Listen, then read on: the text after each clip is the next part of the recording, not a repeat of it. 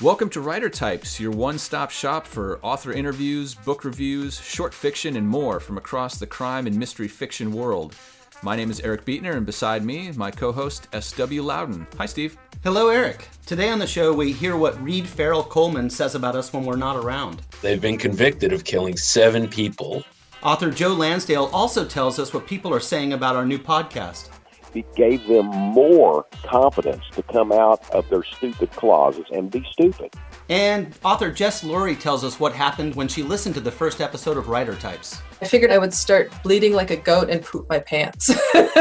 All that plus a short story from Eric Arneson, book reviews from Dan and Kate Malman, and Steve and I finally get our agent on the phone. That and more is brought to you this time by the Murder and Mayhem in Chicago convention, which we will hear more about later in the show. But first, Steve, have you read any good books lately?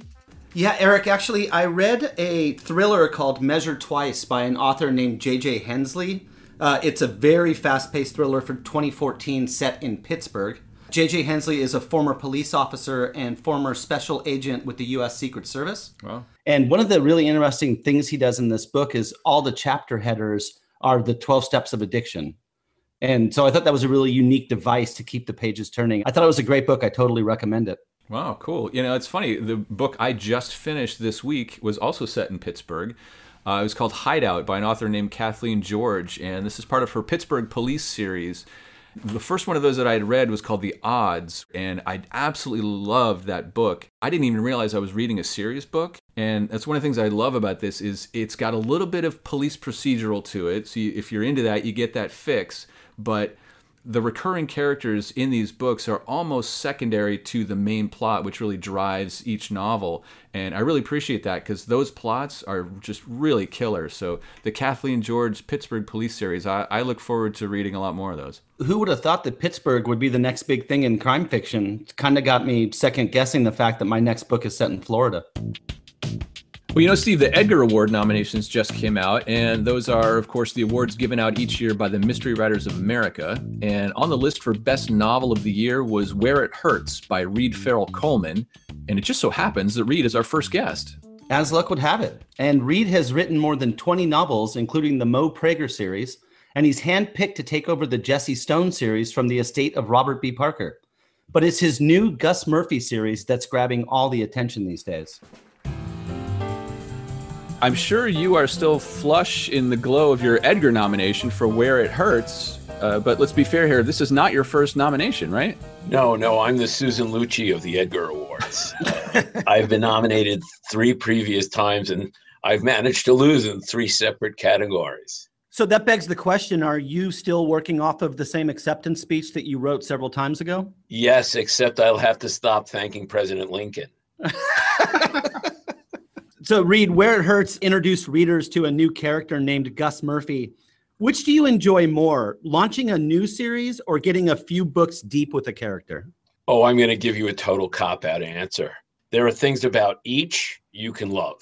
A thing about a new series and a new set of characters is the exciting part about populating the world, figuring out the setting, the flush of new stuff.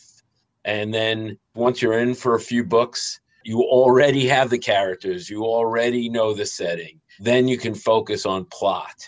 You've had to say goodbye to characters before, too. You've written a couple of different series, including the Mo Prager novels, which involve 9 separate novels. So what's that like to let go of a character after that long? Well, letting go of Mo was actually easy because I had said everything I could say through Mo. By the time the 9th book, The Hollow Girl, by the way, I had girl in the title a long time before everyone else on earth. Well done. By the time The Hollow Girl rolled around, Mo was in his mid-60s. So it was difficult for him to be a hard-boiled detective, and I wasn't going to move him down to Boca Raton. And so saying goodbye to Mo was actually quite natural. So I don't know if you know this. My first public signing was with you in 2010 at the LA Times Festival of Books. So I want to know, what do you like most about getting out there and meeting the readers and interacting with your fans? You know, it's funny. I've been on tour many times, and now that I have 2 series, I go on 2 tours a year, and I always think, oh, I'm going to absolutely hate it. It's going to get old. And every time I do one, it's great. It's fun to actually connect with the people for whom you're writing. What we do is very different than a musician or an actor or a dancer. No one is standing there applauding for us. We get done writing and, I have to play canned applause for me.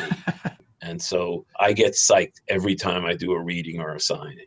Speaking of applause, Eric and I wanted to applaud you on your absolutely badass author photo. You've got your leather jacket, you're leaning against a wall, you've got a tough guy look in your eye. What's your advice for making a great author photo? Have a hernia when you bend over to take that picture so you can get that look on your face. And that photo is actually taken with me leaning against the public bathrooms on the boardwalk in Coney Island. And this second Gus Murphy novel is fresh off the presses. Tell us a little bit about that. It's called What You Break. It's kind of a contemplation or a meditation on what do you do if you know somebody and you're really close to somebody who's done something really terrible? Does it change the way you feel about that person? And this stems from early in my career, I did some book signings with a New York City detective, a retired New York City detective named Lou Eppolito. And he and his partner were actually hitmen for the mafia.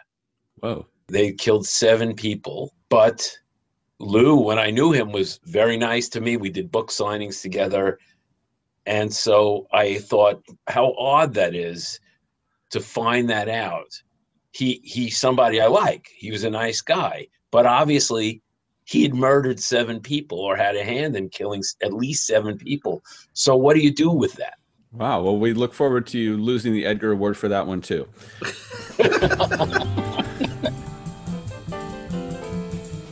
Well, Steve, that kind of makes me wonder how many people you might have murdered that I don't know about. This weekend? Are you that busy with murders that you have to narrow it down? I'm sorry. I wouldn't describe it as busy. I'm just committed. You do it for the love of it. Yeah. So, Steve, do you ever have trouble deciding what to read next? All the time. It's almost like I wish we had someone to recommend books to us. Well, Eric, you're in luck because Dan and Kate Malman? Each episode, they come to us on loan from Crime Spree magazine, where they're reviewers of both novels and comics, and this time around, TV shows. It's our very own Supergirl and Boy Wonder, Kate and Dan Malman. How are you guys doing? We're good. We're Boy Wonderful. So what do you guys have for us this time around? I think everyone needs to watch Sneaky Pete on Amazon Prime. The writing on the show is excellent. It's a 10-episode TV show starring Giovanni Ribisi as a con man who's on the run from a gangster played by Bryan Cranston. He takes on the identity of his prison cellmate, Pete, goes to visit Pete's family. And he's like, hey, everybody, I'm Cousin Pete. You haven't seen me in 20 years, so clearly you don't know what I look like. And then chaos ensues. Since it's got Bryan Cranston in it, is this something that you would recommend to Breaking Bad fans? Yeah, definitely. I mean, it's Bryan Cranston as a bad guy. It will appeal to Breaking Bad fans, but we're not just getting another Walter White show. Hey, Kate, when you guys are watching a show like that, do you binge or how do you meet out the pace at which you watch these shows? Neither of us has the capacity to sit down for 10 hours and watch an entire whole series. Depending on what time it is, it's either a 1 or a 2 episode night, and that's it. Good night if 3, but No, I mean, two is max. max. Yeah, so it's kind of like watching a movie at night.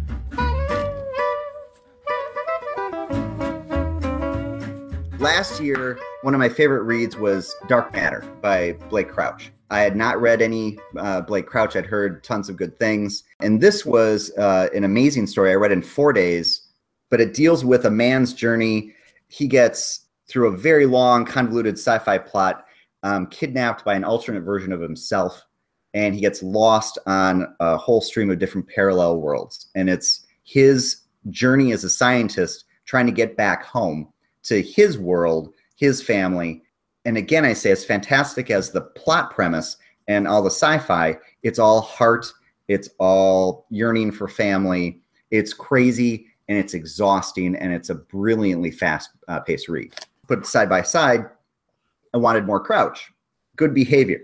This is a compendium of all 3 novellas that he did starring his character Letty Dobish. Completely the opposite end of the spectrum from Dark Matter. This is small scale stories about a recovering addict con woman. Amazing different plot twists, and as exhausting as Dark Matter was when I was done, but completely different storytelling. Just fantastic, and I can't recommend them both high enough. Just to sum up, your one-word review of Blake Crouch's writing in total is exhausting, right? Yes. There you go. Put that on the next cover. Exhausting. Dan Melman. Formerly of Crime Spree. Yes. You know, last time Dan and Kate were here, they recommended a book by Jess Lurie, and you went out and read that, didn't you? I did. That book was called Salem Cipher, and it was great. So great, in fact, that I knew we had to invite Jess on the show. Jess, thanks for being here. You first got the attention of the mystery community with your Murder by the Month book series. How did you come up with the concept for that series? You know, I wanted a shtick. Funny note, for my first radio interview, the guy asked me the same question. I said, I wanted a shtick. And he said, a stick? What do you need a stick to write a book for? And I'm like, you know what? I just wanted a gimmick that would kind of hold the whole series together. And I was reading Sue Grafton. She's got the Alphabet series. Janet Ivanovich, she's got obviously the One for the Money, the Number series. And so I thought months, and I took it. This may be a silly question, but why did you choose to start with the month of May? It's not a silly question. You know, what it is, it's a humiliating, mean question that you're asking me right now. I did it because, honestly, I didn't think the series would go for that long. And I started in May because my birthday's in May. And because I did not know where to hide a dead body in Minnesota in January. Because I didn't. Funny story, I was at a Murder and Mayhem in Milwaukee. Phenomenal conference. And so it's 200 people from Wisconsin in the audience. And I'm like, well, I didn't know where to hide a dead body in January. Everybody's hand shot up. Like everybody's like, what? There's so many places to hide a dead body in the snow.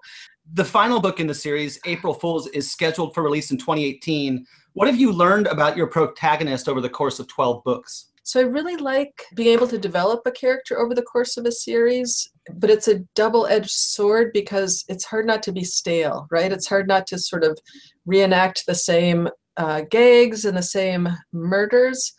And so what I've learned is that it has to be fun to me. I have to make myself laugh. I have to make myself interested. Otherwise, it's just one more job that doesn't pay very well. So you've been really busy. Your nonfiction book, Rewrite Your Life, comes out this May. Why don't you tell us about that one? Yeah, so that one's my only nonfiction. It's a deeply personal book. I actually held the book for the first time today, and that was kind of fantastic. But so that book came out of my experience writing fiction to sort of survive after my husband's suicide. And as I wrote, I found myself rejoining the world. And as I did more research, I found a lot of fiction writers actually transform personal experience, whether it's tragedy or joy or anything in between. They transform it into a novel, but nobody tells anybody else how to do that. So I thought, I'll give it a try. You recently did your own TEDx talk in front of a crowd to share this incredibly personal story. What was that like? It was terrifying. I was pretty sure I was going to get on that stage, and you have to stand on a red circle. And I figured I'd make it as far as that spot, and I would start bleeding like a goat and poop my pants.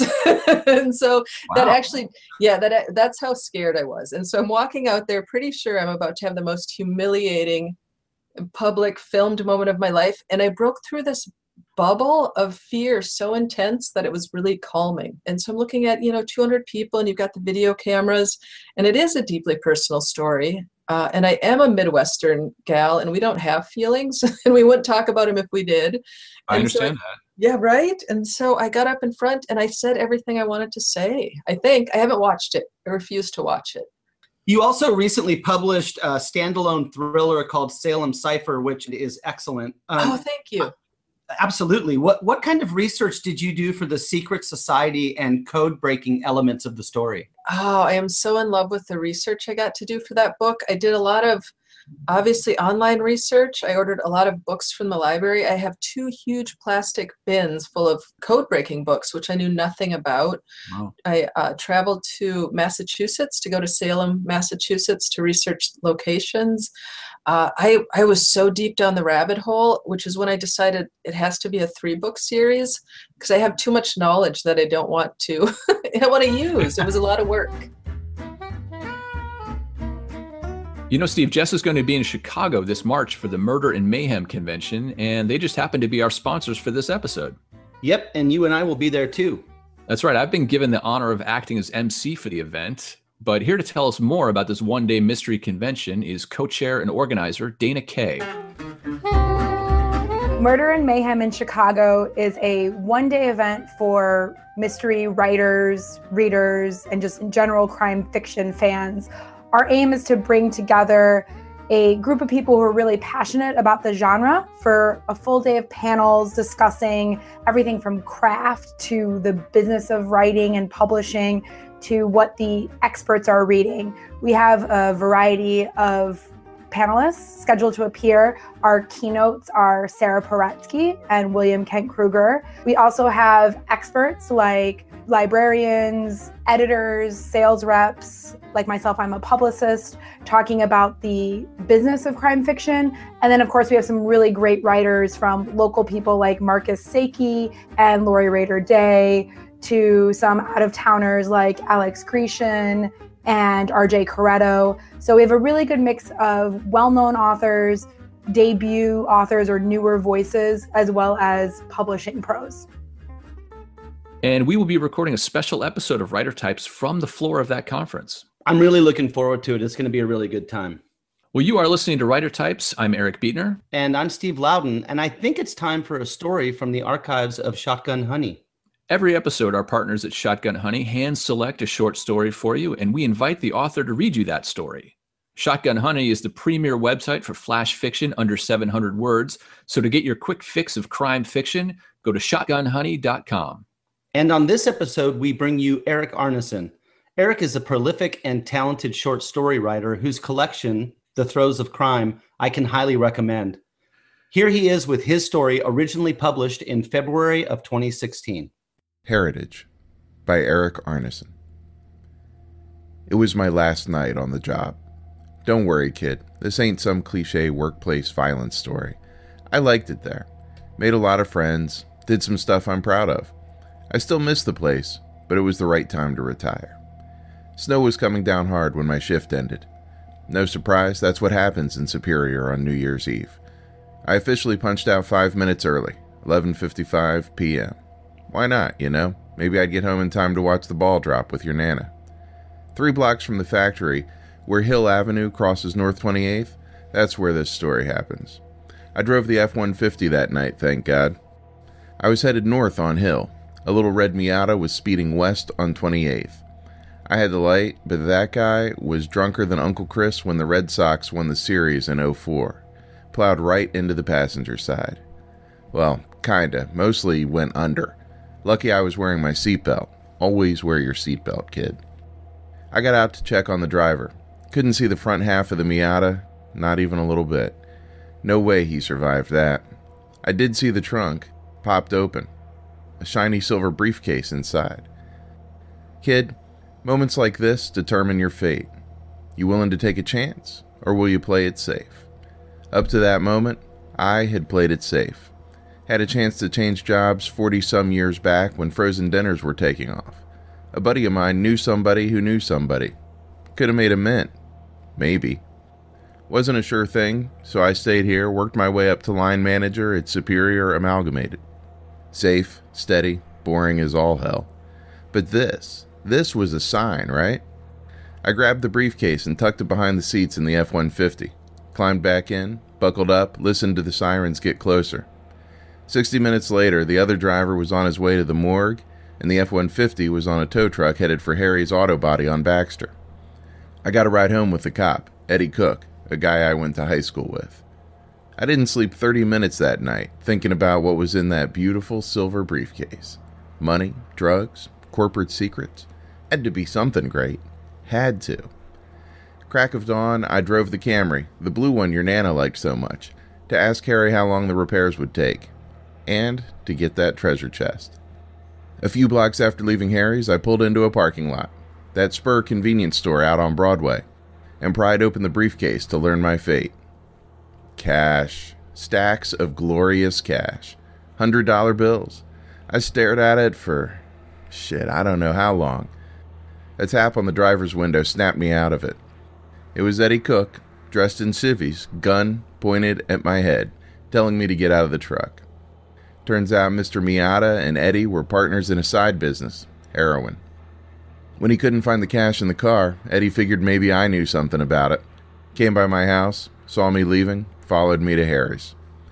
I got out of the truck. My adrenaline was pumping. Nothing boring about this. That was for damn sure.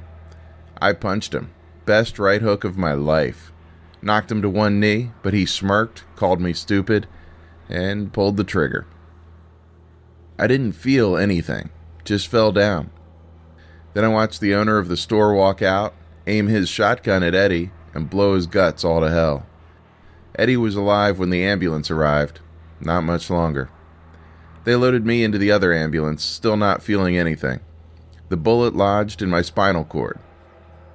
I was in the hospital 3 weeks, rehab another 2 months. Been in this wheelchair ever since. Kid, if you never listen to anything else I say, listen to this. Boring is underrated. Well, that story was good enough. I may even forgive Eric for spelling his name incorrectly. He spells his with a K and you spell yours with a C? Yes, I spell mine the correct way. You mean never trust an Eric with a K. That's my advice to you. That's really solid advice, Eric, with a C. And thanks, Eric, with a K, and our partners at Shotgun Honey. For more stories like this, visit shotgunhoney.com and come back here every episode for a new short story. It's time now for our Unpanel, where we ask several authors a question for a virtual panel discussion. This time around, we have authors Danny Gardner, Chris Calvin, and Paul D. Marks. And since all three of them write about investigations, we asked them to name their favorite fictional private eyes. This is Danny Gardner from Los Angeles by way of the city of Chicago. I'm the author of The Tales of Elliot Caprice. The series debut, which is my first novel, was titled A Negro in an Ophé. It's out on May 15th from Down and Out Books. Now, my favorite literary private investigator is Nero Wolfe. He was created by the great Rex Stout in 1934. Now, I first read him as a kid hanging out in the Chicago Public Library, but rediscovered him once I received a bunch of CD sets of old radio shows, many of which feature Nero as portrayed by the great actor Sidney Greenstreet. And there's just something about a chair-ridden, obese, agoraphobic genius too lazy to beat a trail on his own that just gets me every time. Now, the desperate and clueless nouveau riche in New York City approach Nero's leg man, Archie Goodwin. Archie gathers the intel, and Nero solves the cases by sifting through Archie's mistakes. And he does so with utter ambivalence and opportunistic detachment, and it's delicious. Now, Rex Stout's power to craft back and forth dialogue is what makes this character my absolute favorite and a major influence on my own work. If you haven't read him, I suggest you go out and buy him right away. My name is Chris Calvin. I'm in Sacramento. I write the Maren Kane series, One Murder More, and Samson's Gold. I don't do well with the word favorite, but there is a PI I wish I'd written, Simone Pierce. She's author A.C. Love's creation in his novel Depth. Simone worked solo in New York City, circa 3500 A.D., I think. And in this future, New York is a rebel island cut off by water from the rest of America. The mainland is highly repressive, it's dark, and book banning is in. Being gay means a stay in a reprogramming camp. But sort of against this background, one of the things that impressed me is I usually see female protagonists, often female amateur sleuths and private eyes. People tend to characterize them as feisty. But thankfully, P.I. Simone Pierce is the anti-feist. She's matter of fact. She treats criminal investigation more as a job to pay the rent. So whether she's lying, she's shooting, or she's bandaging her bloodied hands after a near-death episode on a bridge, Simone displays zero need to have pluck or spunk or any of those other attributes that feisty often pals around with. Hey, Paul D. Marks here, checking in from the City of Angels, or is that Devils, Los Angeles. I'm the author of the Shamus Award-winning novel White Heat, the noir novel Vortex, and a variety of short stories. My fave literary PI would have to be Raymond Chandler's Philip Marlowe. Maybe not so original, but so damn true. My first exposure to him was in the bogey version of The Big Sleep. And my discovery of him as a literary PI came from a treasury of great mysteries, a double volume of books my mom had that were a collection of mystery stories and novels. The Big Sleep was in there. I read it and was hooked like a junkie on heroin. After my first shot, I needed another fix and then another until I devoured all of Chandler. As an LA native, I can especially relate to Chandler's vision of LA. I dig Marlowe because he's his own boss and doesn't take shit from anyone. He's just what Chandler described, a man neither tarnished nor afraid, a man of honor, the best man in his world and good enough for any world. In a word, he's the man. And he's the man we all want to be, isn't he? If you have a question for our Unpanel, find us on Twitter at WriterTypes and let us know what you want our next group of authors to answer. Who knows? You might hear your question on the show. You know, people probably don't know, Steve, that you and I share the same agent. Yeah, no kidding. Who is it? Her name is Amy. She lives in Canada, but she totally exists and is a real human being. Oh, I can't wait to meet her. All joking aside, Amy Moore Benson is a fantastic agent, and we know how hard it is to get your agent on the phone, so we tricked her into talking to us by inviting her on the show for our 6 Shots segment. This, of course, is where we pose 6 questions to a publishing industry professional, and since Amy is an agent to a long list of authors besides Eric and I, we spoke to her from her home base in Toronto, Canada, and asked her all of your burning questions about being a literary agent. An agent is necessary if you want, I mean, truthfully, if you want to sell a book. And I think an agent is necessary if you are somebody who wants to keep the two parts of the publishing business separate, which is the craft and the business. A good agent is an advocate. They're a partner. A good agent is somebody who is as passionate about your work, maybe more passionate about your work than you are. Every author does not need an agent. It's really about how you want to manage your career. If they are interested in having somebody to do the heavy lifting, when I think about my role, one of the primary roles is to preserve the relationship between the editor and the publisher and the author. So it's my job to have some of the more difficult conversations or to negotiate some of the more difficult things so that the author can really focus on the creative part of that job. There is no formula for a bestseller. There are so many variables involved and they're changing so quickly. I would love to say the best ingredient in a bestseller is just fantastic writing. There is so much that is rewarding about working with authors. I haven't worked a single day without being grateful. It is such an incredible thing to have a hand in shaping and helping to shape the written word that comes out. And when those written words reach readers and those readers respond, there's just nothing more rewarding. One of the hardest things I ever encounter is reading something I really love that I know is good, but that I know I can't sell. It is a balance, it is a struggle, but at the end of the day, I can't forget that my job is to sell and to help my clients understand that something can be really, really amazing and beautiful and fantastic, but I can't find a place for it, or it can't find the audience that it deserves. I absolutely take it personally when a book that I am pitching, representing, does not sell. Getting the rejections is heartbreaking for me, and I know it's heartbreaking for my clients. And there is nothing better than the flip side of that, which is telling my client, I think I found a good home for their work. Wow, Amy, that was great. Thank you very much. But while I have you on the phone, I was wondering if you've read my latest manuscript? Amy? Amy? She hung up, Steve.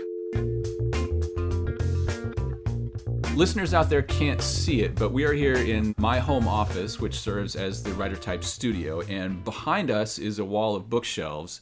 And look there on the top row there, Steve. And how many books by Joe R. Lansdale would you say are there on that top shelf? Well, hold on a second. I'm counting by twos. All right, let's measure. Here, I'm going to hold out my arm. And I'm a fairly tall guy. He's got at least his whole arm length. That's right. There's an arm's length of Joe R. Lansdale books. There is a lot of Joe Lansdale in this room. So suffice it to say, I'm a fan. Yes, a fanboy. Well, Joe has a new book out, the latest in his Hap and Leonard series, and shooting is underway on season 2 of the Hap and Leonard TV series, which makes me very excited.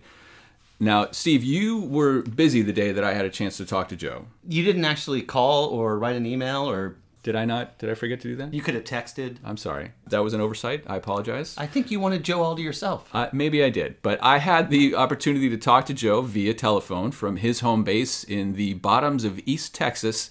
And I tried not to fanboy too hard, but you'll have to tell me if I succeeded or not. You didn't. Okay. Well, congratulations on Rusty Puppy, which is, according to my math, the 10th Hap and Leonard novel. Thank you. Now, did you ever think after all these years you'd still be writing about these troublemakers? No. When I first started, I didn't even know I would be writing a series. I wrote a book called Savage Season. I did two, Cold in July and Savage Season, and I wanted to try to ring the bells of those old gold medal crime novels I used to read. Yeah. And had such an impact on me. About 3 years later, Hap started talking to me again, and I wrote Mucho Mojo, and then I wrote them fairly regularly for a while until I moved publishers to Knopf, and then because they didn't have the back list, they weren't anxious to do the front list, and then because of that, I was kind of stymied there for about 8 years, and then I was able to get all the books back, and then I promptly moved to Mulholland. But they've been very, very good about continuing the series, so this is the second one I've done for them, and I'm working on a third right now. So when I push your work on people who haven't read it before, they often ask, what should I read first? Where do I start?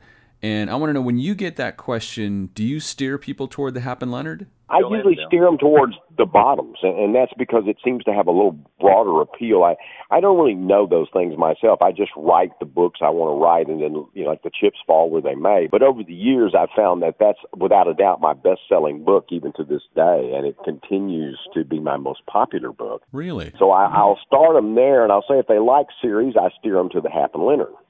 Well, The Bottoms is a great place to start. It's one of my favorites, and I'm excited about the movie. And now, is that something that is still moving forward?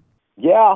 Bill Paxton and I plan to do that before too long. It's we've been kind of had some barriers here and there, but I think we're on the right track now. So you recently went back to your pulp roots with the collection Dead on the Bones, and some of your early work, stuff like The Drive-In, those books are just crazy, and it makes me wonder, do you see a limit to your imagination, or do you ever self-censor in that way?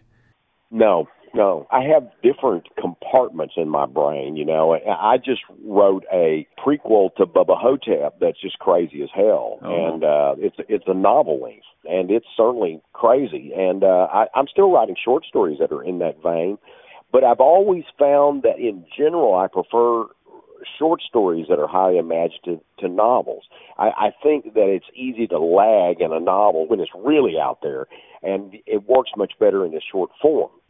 All right, our listeners at Writer Types, they want the hard-hitting questions, Joe. They want to get down to the nitty-gritty, so here it comes. Once and for all, what does the R in Joe R. Lansdale stand for? Richard. I got to tell you, that's a little bit disappointing. You thought it was Rupert, didn't you? Joe Rupert. My whole name is Joe Richard Harold Lansdale, but I just thought that was a little too much.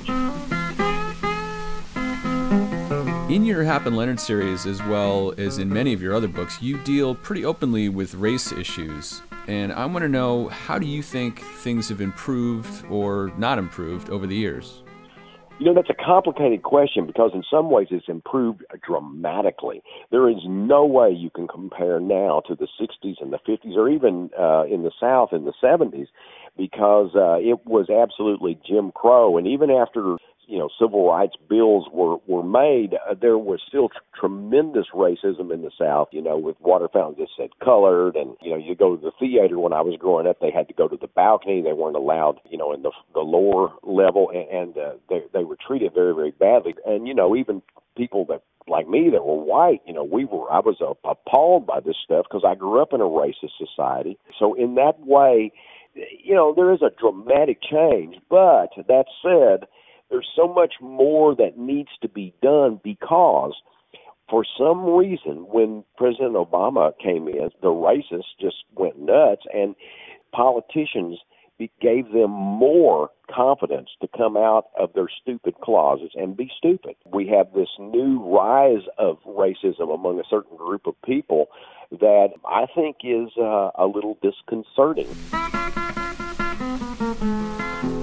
Okay, to finish up here, my daughters, aged 9 and 10, they know your work from when I read them The Boar, which was their first Lansdale. And my daughter Molly wanted me to ask you if you would write a book, in her words, a crime murder book for kids. So something with a lot of death and terrible crimes in it. She sounds like my daughter, Casey. When Casey was little, she and my son, they wanted to just do this thing where the family writes a horror story, the horror story. As we were doing it, my daughter wanted to have a scene where this person was hung, and we put that in there where this person was hanged. And when we turned it in, they wrote back and said, well, this part's a little, too strong. We need to take that out. And I remember Casey saying, well, shit, it's just not the same. And I thought, where would you hear language like that?